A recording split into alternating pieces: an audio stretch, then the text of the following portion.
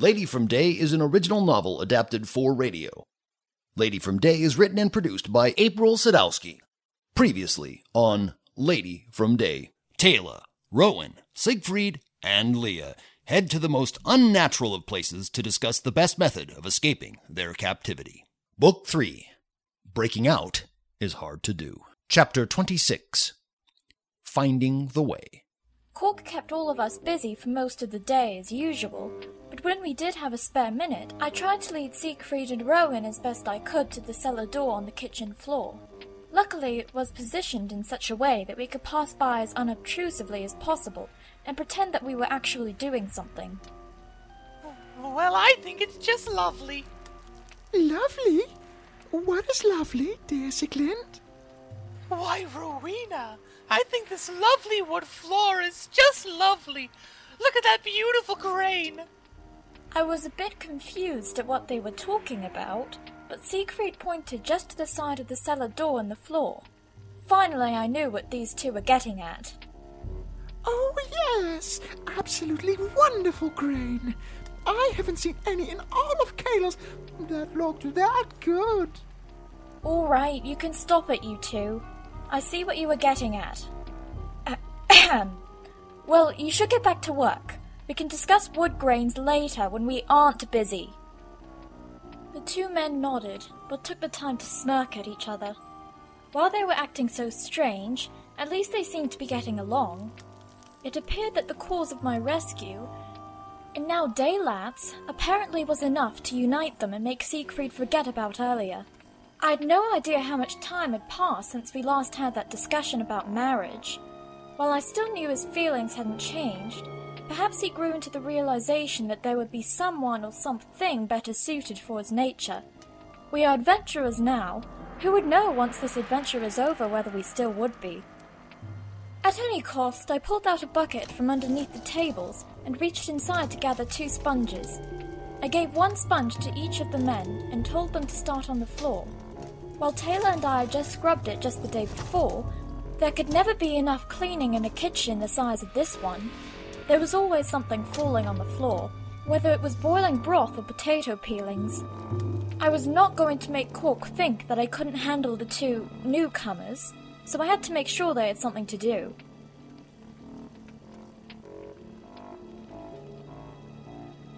We need to start getting everything together. They want bloody cake now! Can you believe it?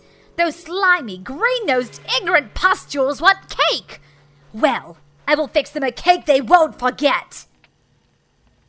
Excuse me, Taylor. You aren't going to, make them sleep like babies, are you? I had no idea what she was talking about, and she was practically running all over the kitchen for supplies. She found some ale which she lent my way along with butter, a couple eggs from the chicken coop, some anise seed, and a glass of milk. Daylight smiled widely, took a glance at Cork and replied, They won't forget because they won't remember. I am going to put a little Datura stimonium in here. I don't know why I never thought of it until now. I have to be extremely careful because too much is lethal. It will not only make them forget, but it will also make them cooperative. It makes them semi-conscious and weak, which would be perfect for us to be able to escape. I don't know if the guards eat along with Mistress and her commanding officer Nightpack, but... Nightpack Glyngrease? That was the name of the Gaulag I had heard talking earlier with a Gaulag called Rusket before we ran into Rowan. How did you know? I heard them talking about you. It was a long time ago, before we ran into... well... your son. Oh.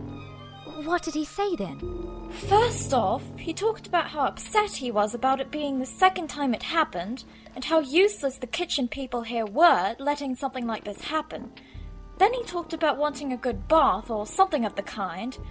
You know, I still can't fathom how they call that good. Anyway, continuing on, there was another Gaulag called Rusket that Nightpack was talking to. Rusket mentioned going Scalag hunting, which I'm assuming was how they found the Kalosians, and then that Rusket fellow said they were going to have a feast when they returned. You don't think... I can indeed. Then you are making it for the feast? I tried to keep my voice down. Suddenly a familiar Gholag entered the kitchen. I turned to see who it was. It was Rusket, who I had just been talking about. He had clapped his hands together, caught the eye of Cork, and walked towards her in that marching-style walk the Ghoulags have. I caught a whiff of him, and that was enough to stop my staring. I turned back to look at the pile of ingredients set before me, and tried my best to cover my nose. Cork, my dear Skylark, you keeping an eye on everything here? Yes, Rusket, and don't you be interfering with anything. I know you always come down here for bits of things under Nightpack's nose. If you get bigger than him, he's bound to know, and you don't want him turning mistress on you. Yes, Cork, of course I wouldn't. I am just making sure that everything is prepared correctly because I told Nightpack that I would oversee this feast myself. It looks like those new Kalosian Skylags are working their weight, eh? Of course, Rusket. I make sure all of the Skylags you bring me do something around here. Even lay hair. Cork grabbed some dough in her fist and handed it to the Gholag male. He took it in his dirty hands and stuffed it into his face. Excellent, Cork. Cooked or not, I will leave it to you then. I accept in a couple of hours we can expect you to have everything ready. I would assume so, Rusket. Please inform Nightpack and Mistress they can arrive at the hall then. As soon as Rusket left, I uncovered my nose and looked at Daylat. She had already started to sift the flour and sugar together and handed me the mug of ale. I looked in the mug as it seemed light. There was only a small amount of liquid in there, but my confusion was answered. Put the yeast in there and let it dissolve. Here, use this Gholag spoon. It's about as close an amount as I can get. I did so while watching her take the butter, put it in a bowl, and take it to the kitchen fire to get it hot. Once the butter melted, she added the sugar. The yeast melted by then, and she took the mug of ale and a baby spoonful of flour and mixed that together. Here, Lee. Take these eggs and beat them together with the anise. She handed me a bowl with the 2 eggs in it, along with a mortar and pestle. I ground the anise until it was like sand, and then added it to the bowl. I cracked the eggs expertly and drained them into the bowl. I beat them vigorously together. Daylat took the bowl from me when I was done. Really, it was mesmerizing to watch her construct this cake for the Ghoulags. She continued by taking the flour and salt bowl and made a hole in the mixture and put the ale mixture in the center. She folded it in along with the butter and sugar bowl. Then she took the glass of milk and added it.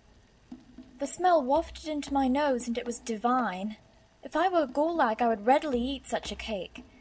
Daylat took the cake mix over to Cork for inspection.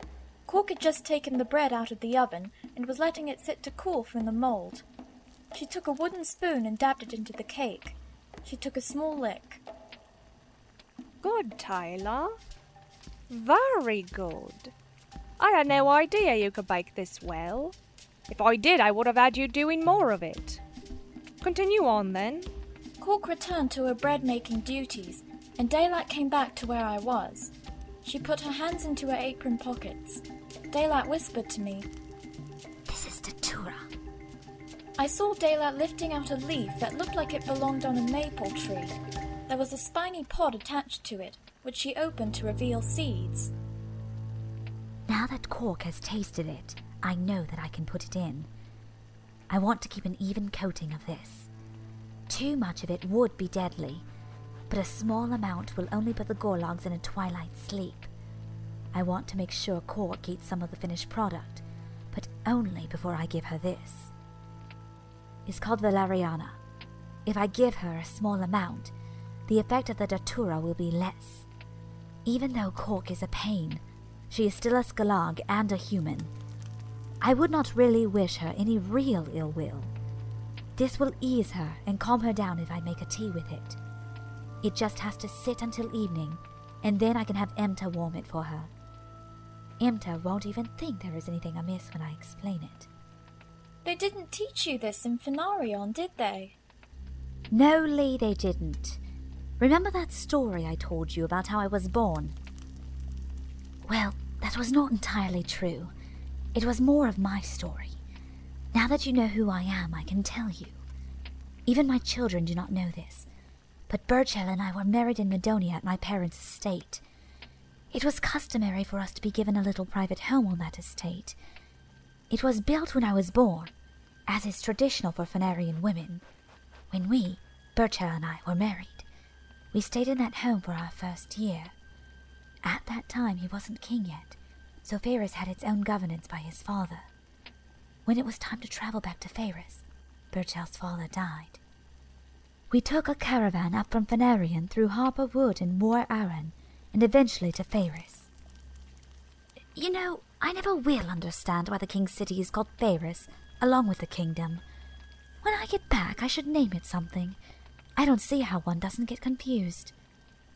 At any rate, we were ambushed before entering Harper Wood, and I was taken captive. I assume because at the time I would have been the queen and very valuable for trade. There was a woman there, and her name was Risa. She had a wooden bow made from the tender saplings of Harper, and so her arrows flew true against my attackers. Wasn't Risa the guardian of the wood? Indeed. Risa found me in the year 852, and it was at that time she realized I was pregnant. She would know, being the green woman that she was. She wouldn't let me continue on to Faerus in my condition. She said I was special and needed better looking after, something that the Faeresians couldn't help me with. She sent a messenger bird with a note saying that I was safe and in green hands. I suppose Burchell knew that I truly was, because he sent a note back saying, "May those green hands safely carry my day back to the light when the time is right." Oh, how I miss him.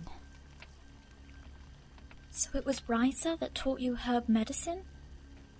Daylat looked at me, stirring the valeriana root in the water to make what looked like a tea. Yes, and in the most curious of ways. She instructed me in several different uses for different plants while I was waiting to give birth. What I'm making now, she actually used on me. When I was delivering, it was very painful. She made me a leaf decoction of datura to relieve it. She made me a leaf decoction of datura to relieve it. I don't remember anything other than holding my sweet Rowan a day later, and that is when I was in a cart dressed as a peasant heading back to Faerus. I really didn't think anything of it. Daylat finished and wiped her hands on her apron. She took the cake mixture in hand and found a cake mold. She spooned the mixture into the mold and stuck it into the kitchen oven. We will just keep an eye on that. Now, where is Emta?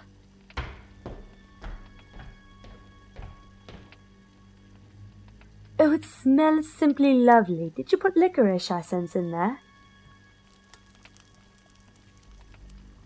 Emta got closer to the oven. She grabbed some thick oven cloth to remove the finished cake. She put it on a cooling area nearby and returned to where she had been standing. Actually, Emta, it's anise seed. It has the same flavor and smell as licorice. I find it much easier to come by. When Cork told me that the Gorlogs wanted a feast and a cake, I had to go into the herb garden and get it. Kira was there with me at the time. It made sense now how she was able to grow the herbs in such a way that no one would ask what she was doing.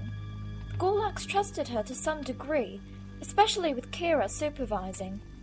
Little did they know that Kira was not as subservient as they thought. As much as I despise Cork, I really feel sorry for her when the Gorlags come in to monitor her. It does put stress on us all. You know, speaking of Cork, she has had a long day. Emta, why don't you give her this tea after the feast begins? It will make her relax. Make sure you heat it before you give it to her. I can make one for you if you wish. Emta looked at me for assurance. I know that with all that had happened in the past, she had no idea if this was a sign from Daylat that she trusted her or wanted to kill her. I gave her a half nod, and she took the cup of tea. The cake was done, and the feast was about to begin. Cork had just finished setting out the last tray of the main meal and was getting ready to send out the cake. Apparently, Daylight knew all too well how Cork managed the kitchen. I could see out of the corner of my eye, Cork grabbed a crumbling piece of the cake from the side and stuffed it into her mouth as she left the room. At that same time, Emta headed over to Cork, the cup of freshly heated valeriana tea in her hand. Cork, would you like some tea to ease your burdens of the day? Trying to chum up to me, eh? Emta shook her head fervently and handed Cork the tea. There wasn't really any good place to sit in the kitchen, so Cork started to walk towards the door. I will be in my room, clean up, and I'll see you all in the morning. That's likely. Imta, why don't you head off too? I'll be fine. There isn't anything going on, is there? Ooh. Oh, never mind. I'm too tired to worry about you anyway. Emta left the room, as well as some of the other kitchen staff. Rowan and Siegfried headed out as well, but paused to talk to us before passing. What have you got cooked up now? You should head off to bed. Both you and Rowena. We will wake you when you are needed. Both of the men nodded and left the room. I was puzzled as to why Emta was so cooperative, and asked Daylat. Well, of course she nibbled on that cake. I wouldn't expect her not to from the smell of it. Imta has the disposition to be nosy and sneaky. She would make a very good pickpocketer, I'm sure. Give them another hour, and they should be in their twilight sleep. It will be dark then.